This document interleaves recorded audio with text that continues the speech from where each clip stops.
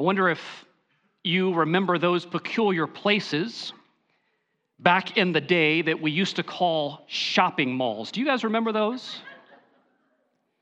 They had stores in them, and you could walk around through them, and you could actually physically pick up stuff and look at it before you purchase it. Do you remember back when we had shopping malls? And the food court, oh my goodness, the food courts were amazing, weren't they? Kids, I'm sorry to say, if you grew up anytime after the late 80s and 90s, you're missing out. You are missing out. The nostalgia of the 90s, Nintendo, Nerf, and Nickelodeon. I mean, we had it all. Well, one of the stores that I remember most vividly going into from time to time in the Northgate Mall in beautiful Hickson, Tennessee, where I grew up, was the Thomas Kinkade store. Did the Berkshire Mall ever have a Thomas Kinkade store? I didn't think so.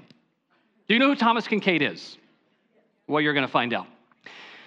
Walking into the Thomas Kinkade store, which was located, by the way, just adjacent to the Lamplighter Christian Bookstore. You have to remember, I was raised in the buckle of the Bible Belt down in Tennessee, folks, but I thank God for it.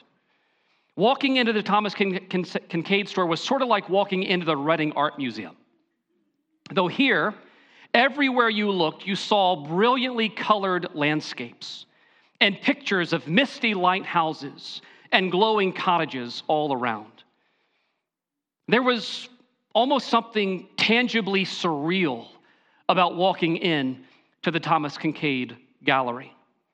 It was as if the beauty and the tranquility of another realm was reaching out through the picture frame, just stirring one's affections and inviting you to come home. Thomas Kinkade was actually asked about his artwork many times, I'm sure. His artwork has been produced well over 10 million times. And he was asked to defend his wistful sentimentality in his paintings. And his reply was as simple as it was illuminating. He said, "I like to portray a world without the fall." That was his response. I like to portray a world without the fall. What a concept. What a blessed and glorious hope, which is ours in Christ. This morning, I want to wrap up this short mini-series that I've entitled Every Good Work. And I hope you've enjoyed and been edified by it as much as I have been challenged to labor in it. I want to wrap up by thinking and talking with you from the scriptures, and specifically from Colossians chapter 3, about something that we don't really give a lot of time and attention to in our circles so often today, and that is the future of our work. The future of our work. So far, we've considered the fruitfulness of our work from Genesis chapters 1 and 2, how God designed us to be his image bearers, to reflect his good and righteous intentions, and to rule as his representatives on a sinless world. We looked at the fruitfulness, but then you'll remember we also looked at, 2 weeks ago, we looked at the futility or the frustration of our work under the sun, of course, from the book of Ecclesiastes. We saw how the writer Solomon there gave 2 chapters that provide us with a sad and sobering commentary on the Genesis 3:17 and 18 sort of world that we live in now, and how sin has made our world and our work frustratingly impermanent and feebly insecure and often altogether unsatisfying. Fruitfulness and futility. But as I said last Sunday, our present futility with work will one day graciously come to an end. This present shadow will not last forever. The Bible holds out the hopeful promise that all creation, yes, including our own vocations and work, will one day be wonderfully restored and gloriously renewed before the presence of our gracious King Jesus in the new heavens and the new earth. We are pilgrims on this present earth, which is passing away according to 1 John 2, verse 17. But eventually we will be pioneers and settlers on the new earth forever. Listen, the 10-day forecast might look gloomy and mostly frustrating in terms of conditions, but our future forecast in Christ is bright, friends. There's a 100% chance that we're going to reign forever with Christ. The English poet Rudyard Kipling, in terrific Kincaidlian-like fashion, put it this way in a poem entitled "When Earth's Last Picture is Painted." He states, "When Earth's last picture is painted and the tubes are twisted and dried, when the oldest colors have faded and the youngest critic has died, we shall rest in faith, we shall need it, lie down for an eon or two, till the master of all good workmen shall put us to work anew. And no one shall work for the money, and no one shall work for the fame, but each for the joy of the working, and each in his separate star shall draw the thing as he sees it, for the good of things as they are." Beloved, once again, the Bible makes it clear, and this has been a theme of these several weeks, we were made to work. We were made to work. And although we naturally suffer and struggle our way through our daily work, right now, because of the consequences of sin and the rebellion that we've experienced, one bright and shining day, in the future, all creation itself will be set free from its bondage to corruption, as Romans 8 reminds us, Romans 8:21, obtaining the freedom of the glory of the children of God. One day our work will be all worship and all wonder, without worry and without weakness. That's our future. Mom, hang in there. Teacher, keep going. Business owner, it's going to get better. Keep on trusting Jesus. Keep laboring in whatever you do for his glory, because he's working all things out for your good. There's a bright future ahead for us. The prophet Isaiah in the 8th century before Christ came captures something of our corporate glorious future at the end of days, or the beginning of that forever day, when he states in Isaiah 65, verse 17 and following, "For behold, I create new heavens and a new earth, and the former things shall not be remembered or come to mind, but be glad and rejoice forever in that which I create. For behold, I create Jerusalem to be a joy, and her people to be a gladness. And I will rejoice in Jerusalem and be glad in my people. No more shall it be heard in the sound of weeping and the cry of distress. No more shall there be in it an infant who lives but a few days, or an old man who does not fill out his days. For the young man shall die 100 years old, and the sinner 100 years old shall be accursed. They shall, listen, build houses and inhabit them. They shall plant vineyards and eat their fruit. They shall not build and another inhabit. They shall not plant and another eat. For the days of a tree shall be like the days of my people, and my chosen shall long enjoy the work of their hands. They shall not labor in vain," Isaiah writes, "or bear children for calamity, for they shall be the offspring of the blessed of the Lord, and their descendants with them." That is our future.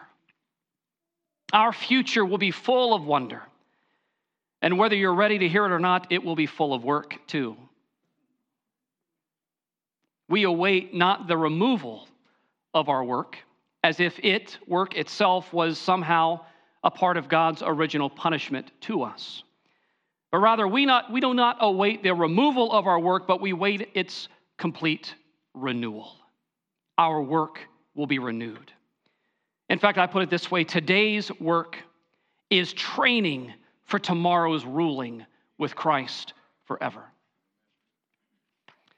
Folks, it is an unbiblical and frankly a quite depressing idea that what we do now doesn't matter, because simply one day we're going to go to heaven when we die. This stuff matters. It's not ultimate, but it matters significantly. What you do tomorrow, today, this week, it matters. It matters to God. We need to put all of our hearts into it. What we do now in this life will have implications for how we get to serve and steward and rule and reign in the life to come. If you're in Christ, you'll be there. But how you steward what you've been given now will be reflected in how you rule then. 1 Corinthians chapter 3 and other places remind us of that. The Bible teaches that there will be new heavens and a new earth, and that if we are united to the Lord Jesus Christ by faith, then what are we going to do in the future? We will rule. We will reign with Christ forever and ever. Maybe you didn't realize that. You thought maybe you'd just be chilling out on a cloud forever and ever. Friend, we will rule forever. We will explore forever. We will cast crowns at the feet of Jesus forever.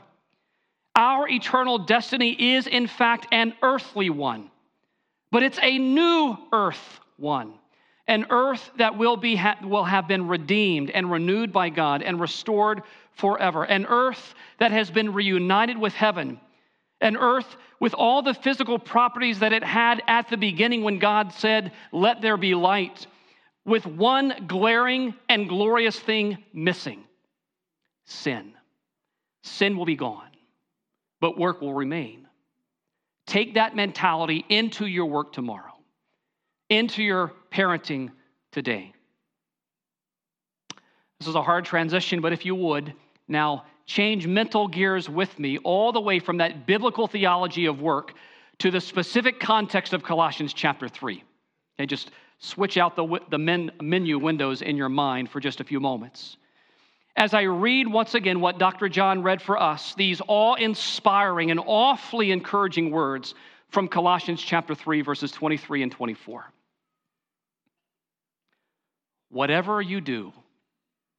Now, with that background, we start to flesh out what Paul had in mind here. Whatever you do, work heartily, as for the Lord and not for men, knowing, Paul says, that from the Lord you'll receive the inheritance as your reward. You are serving the Lord Christ. Some of you will remember that the Apostle Paul wrote the book of Colossians, we believe, during his first Roman imprisonment in the early 60s AD to a group of new Christians located in the south central region of Asia Minor, the modern state of Turkey. There's a map just for your reference. But you might not recognize that from the text of Colossians chapter 2, Paul had never been there. Colossians 2:1 says, "For I want you to know how great a struggle I have for you and for those at Laodicea." Really, this letter was not just to the Colossians. It was actually a tri-city area of Colossae, Laodicea, and Hierapolis that this letter was probably circulated to.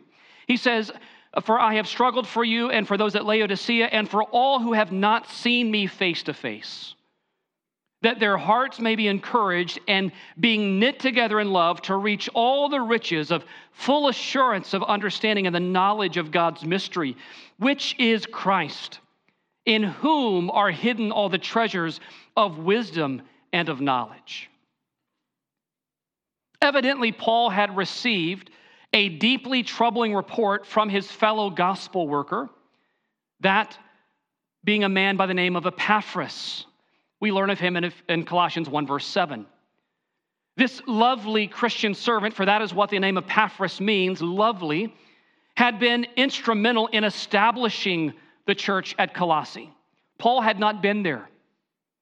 Having trusted in Jesus only a few years earlier, Epaphras, perhaps during Paul's ministry in Ephesus, maybe that is where Epaphras first heard the name of Jesus and gave his life and heart to Christ.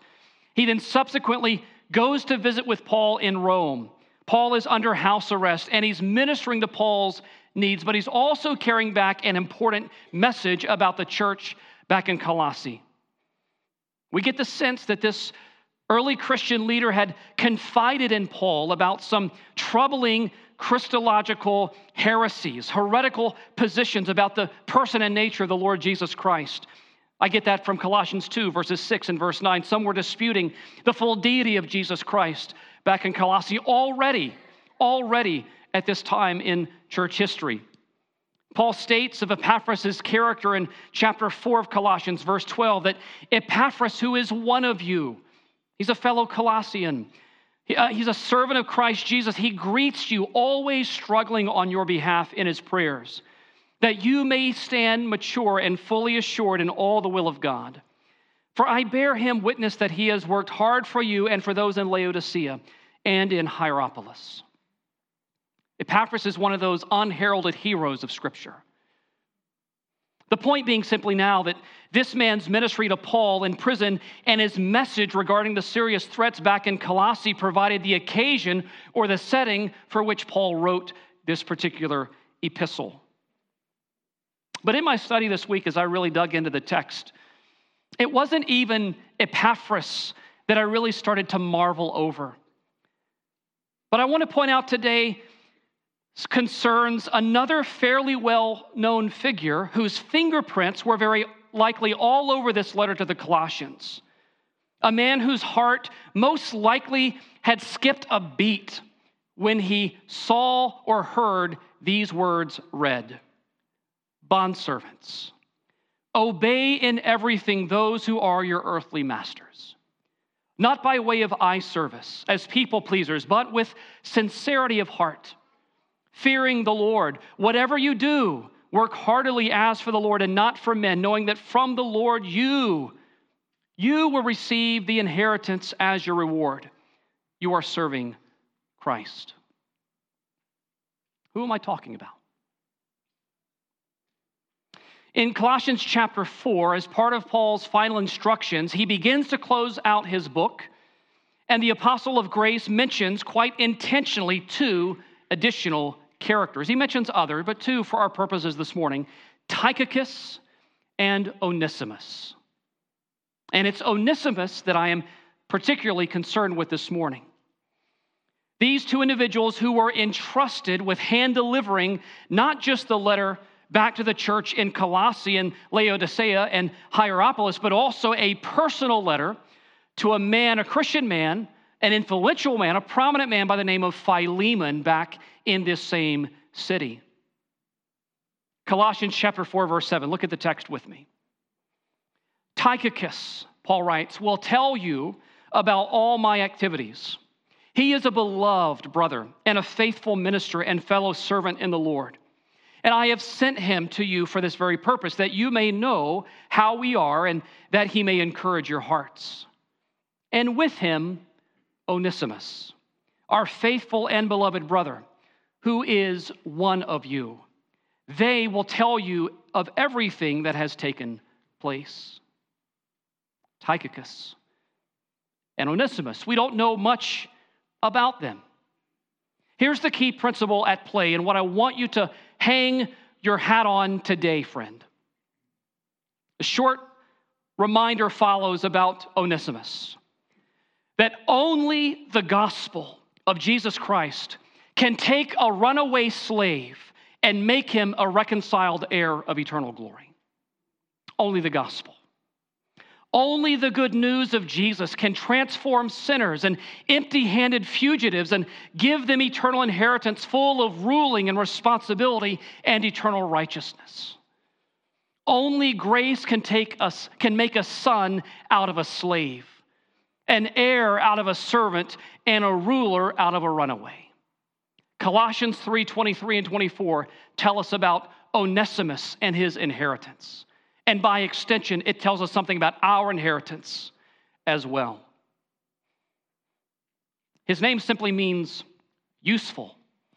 Onesimus, useful.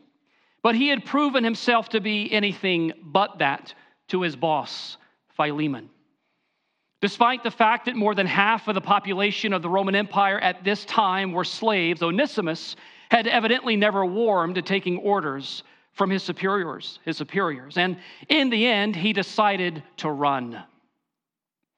However, the Bible tells us, and this is glorious, Romans 8:28, you know this verse, God works all things together for good for those who love him and are called according to his purposes. You see, Onesimus's running led to his redemption. His running led to his redemption. Friend, God never misses his mark. God never misses his man. The gospel of grace is the best shot this side of heaven. He never misses his mark. You see, somehow, some way, likely in Rome, Onesimus met up with the Apostle Paul. He had heard about Jesus' servant's heart to save sinful people, a la Philippians 2, verse 3. And he decided to give his life to Jesus Christ. In salvation, this runaway slave was set free from the shackles of spiritual sin. But he was also set free in another way, a significant way, and a way that matters. He was now given a newfound freedom and ability to live up to his calling and vocation as a slave in the Roman Empire. Over in 1 Corinthians chapter 7, Paul said this to the church. His guidance: only let each person lead the life that the Lord has assigned to him and to which God has called him. This is my rule in all the churches. Notice what Paul says here.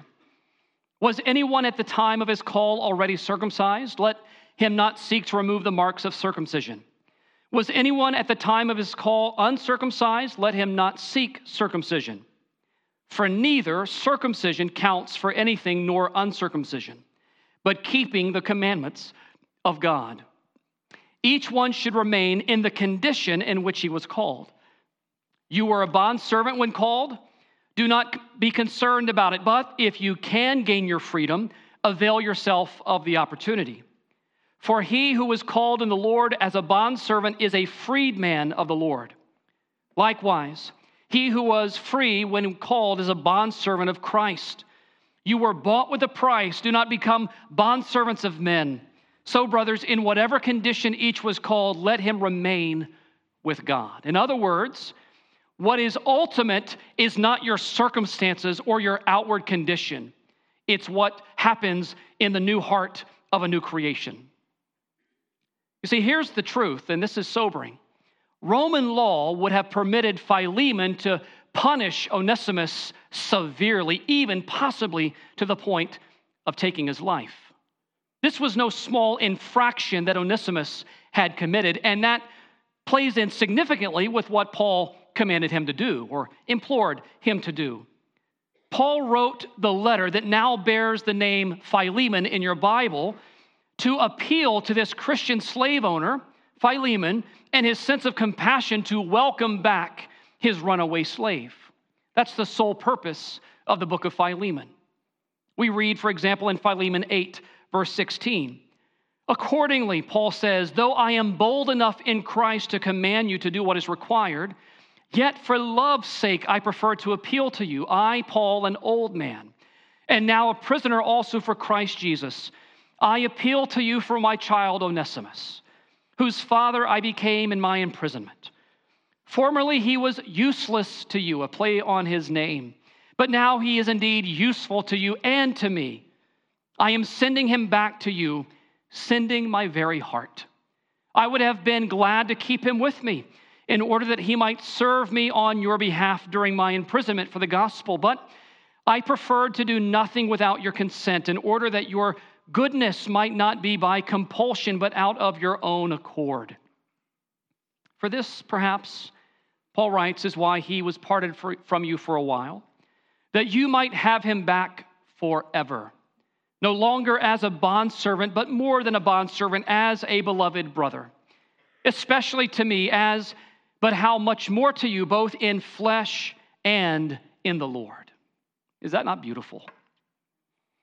Notice that Paul sent Onesimus back, bearing in his hand the letters to his new church, the church at Colossae, and his restored master, a man by the name of Philemon. Must have been a challenging decision, a sobering decision, maybe a terrifying decision. But Onesimus walked in trust. Once again, the transforming power of the gospel demanded that Philemon seek to forgive his runaway slave, and that Onesimus willingly repent and return and restart his former employment. The gospel reconciles us to the Lord, and it also reorients and reconciles us to one another. But now, and here's part of our takeaway for today, this slave's work had everlasting significance.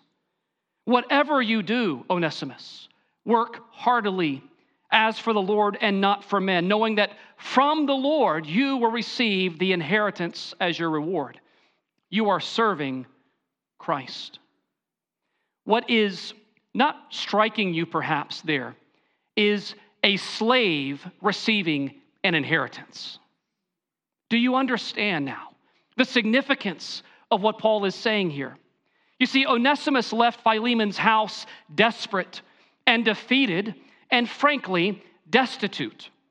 However, he returned to his post spiritually delivered, victorious, and now confident in his eternal inheritance. Charles Spurgeon once said, "Who chides a servant for taking away the first course of a feast when the second consists of far greater delicacies? Who then can regret that this present world passes away when he sees that an eternal world of joy is coming? The first course is grace. The next is glory. And that is as much better as the fruit is better than the blossom." Close quote. When was the last time you caught yourself daydreaming about heaven? Daydreaming about what you'll do and what you'll see and who you'll talk to in heaven? Do you ever think about anything more than what you can see beyond the nose on your face? Something about eternity ought to, like Thomas Kincaid's paintings, call us out and away from what we see here and now. The scripture speaks over and over again of the righteous inheriting the land. The land. And that's the shocking scandal of divine grace, that rebels will become rulers, that sinners will sit on thrones, all because a king came down to become a servant and to die on a cross for his people. That's the shocking scandal of grace. We have thumbed our hand at God, and yet he loves us still. And is not just tolerating us, he's creating a mansion for us in heaven. He loves you. He loves you. He wants to fill not only eternity, but the present with significance because he loves you. Isaiah 57 verse 13 says this in terms of our inheritance: "But he who takes refuge in me shall possess the land and shall inherit my holy mountain." The psalmist likewise agrees in Psalm 25 verses 12 and 13, stating, "Who is the man who fears the Lord? Him will he instruct in the way that he should choose. His soul shall abide in well-being, and his offspring shall inherit the land." Ultimately, friend, you need to understand this. That's talking about Jesus. It's only indirectly talking about us because we are not righteous people on our own. Jesus is the true Israel. Jesus is the holy and righteous one. He's the one who has the deed to the land because he's the King of Kings and the Lord of Lords. But when we are found by grace and through faith in Christ, we become beneficiaries and recipients of our eternal inheritance. But you can't bypass Jesus. That's why we must proclaim the gospel. That's why you must believe the gospel in order to receive the feast of heaven. Jesus, the one who we're talking about here, says in the Beatitudes, Matthew chapter 5, "Blessed are the meek, for they shall inherit the earth." The word earth in the Old Testament, it's a Hebrew term, eretz, is employed 2,500 times in the Old Testament. The Bible is an earthly or an earthy book, an earthy book. That is the fourth most frequent noun in all of Scripture, earth. So when we falsely believe, probably hearkening back to Greek or Roman contexts that the whole point of salvation is to escape physical things. We're not really being Bible people, because that's not the point of salvation. The point of salvation and redemption is not to remove us, it is to renew all of this. It is to renew it. Physical stuff matters. It matters significantly. Jesus says in Matthew 5, verse 10, "Blessed are those who are persecuted for righteousness' sake, for theirs is the kingdom of heaven." And by the way, he's bringing the kingdom here. He's bringing it here. Verse 12 of Matthew 5 says, "Rejoice and be glad, for your reward is great in heaven." Here's what I'm saying, folks. The gospel pulses with a promise that we will rule and we will have authority with Christ physically and permanently upon the earth one day. People today might generally think of an inheritance purely as monetarily. It's some amount of money that you hope a rich uncle is going to leave you or some parent's going to leave you one day. But biblically, an inheritance rarely had to do with pure money, and it often had to do with pure land, with territory, with something physical that you could pass on to your descendants. The earth is the inheritance of the righteous, and Jesus is the righteous one. Therefore, we in Christ by faith will inherit the earth. Do you understand now? That's what the Bible's teaching us. With that in mind, I want you to consider just a few more references this morning. Daniel chapter 7, verse 27. Because I want us to start thinking in categories like, why should I work well for my boss? Why should I strive and do all that I do here in terms of eternity? Why does this matter? Daniel 7, verse 27 says, "And the kingdom and the dominion and the greatness of the kingdoms under the whole heaven shall be given to the people of the saints of the Most High. His kingdom shall be an everlasting kingdom, and all dominions shall serve and obey him." We will not become gods, but we will rule and reign with God. Daniel chapter 12, verses 2 and 3, and also verse 13. Listen to what this says. "And many who sleep in the dust of the earth shall awake, some to everlasting life, and some to shame and everlasting contempt. And those who are wise shall shine like the brightness of the sky above, and those who turn many to righteousness like the stars forever and ever."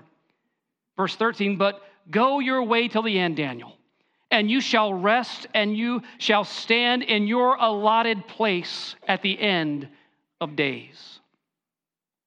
Daniel, you prove faithful in your day. You will rule greatly in the day to come. Why will we inherit the earth? The answer is because we will rule and we will reign with Christ upon the earth. And you can't rule without a realm.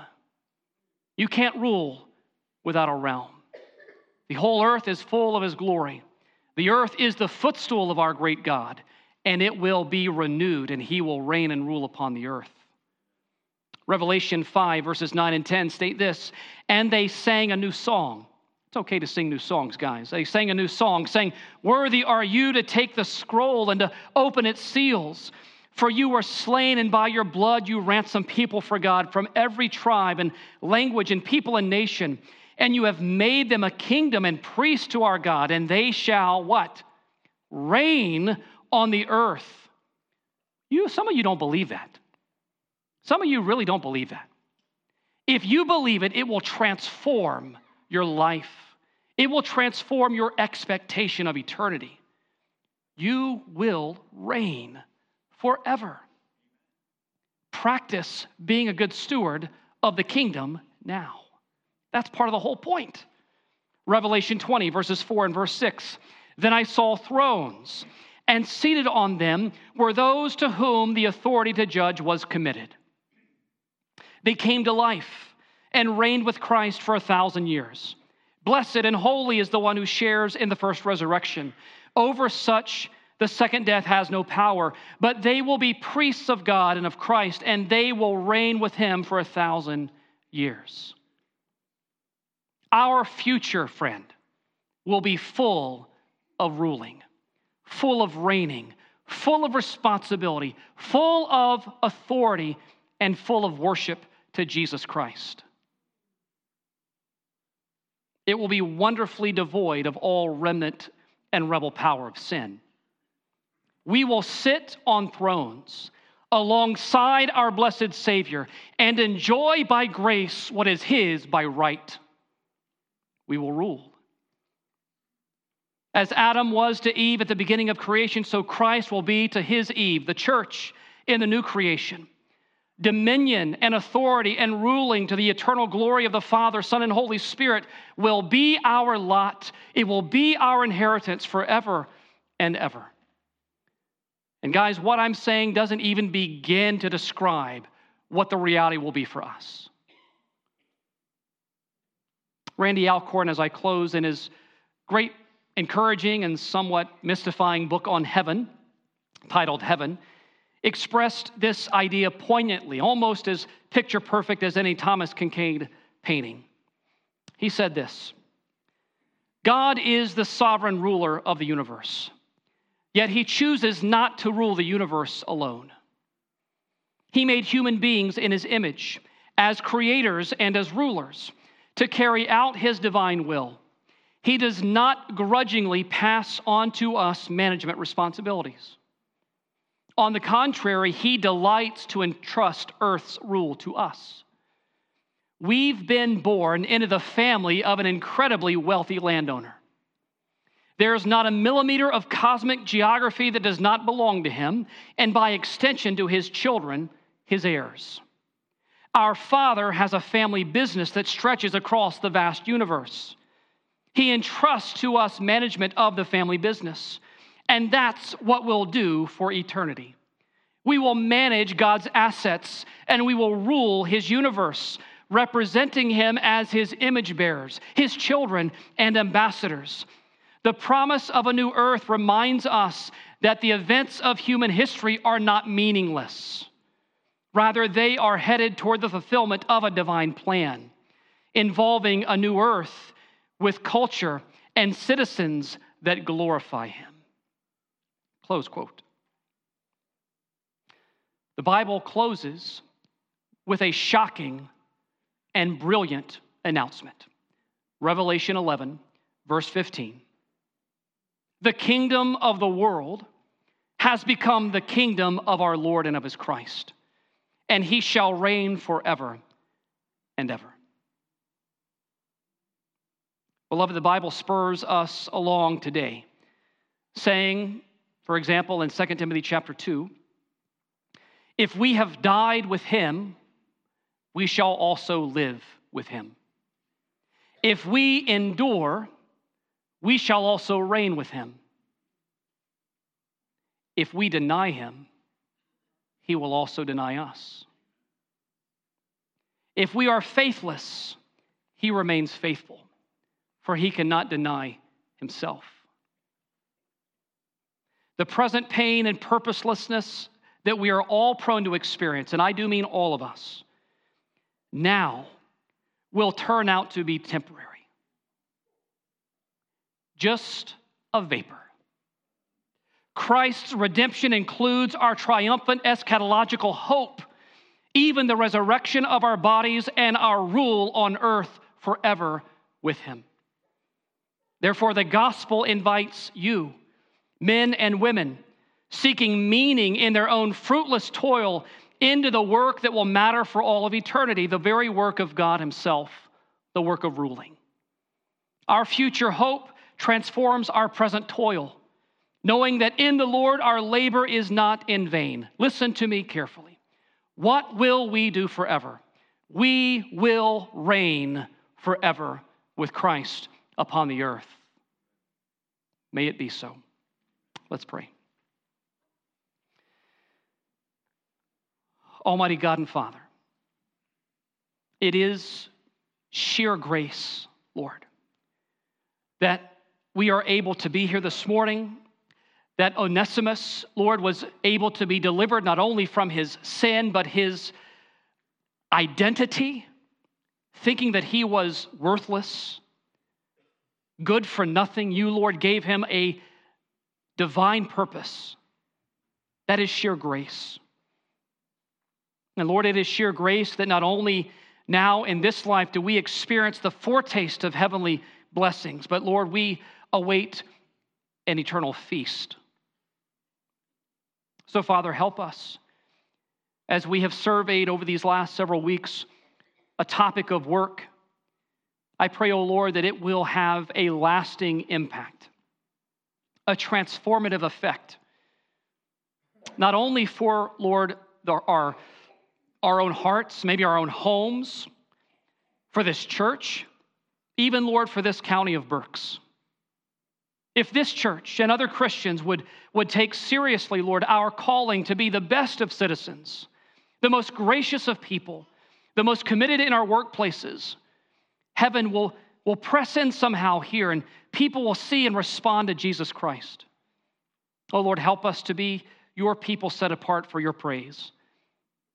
Lord, help us to not try to hold on, though, in a sinful and selfish way to the stuff of earth, but hold on to you and look forward to what we'll do with you forever and ever by your grace.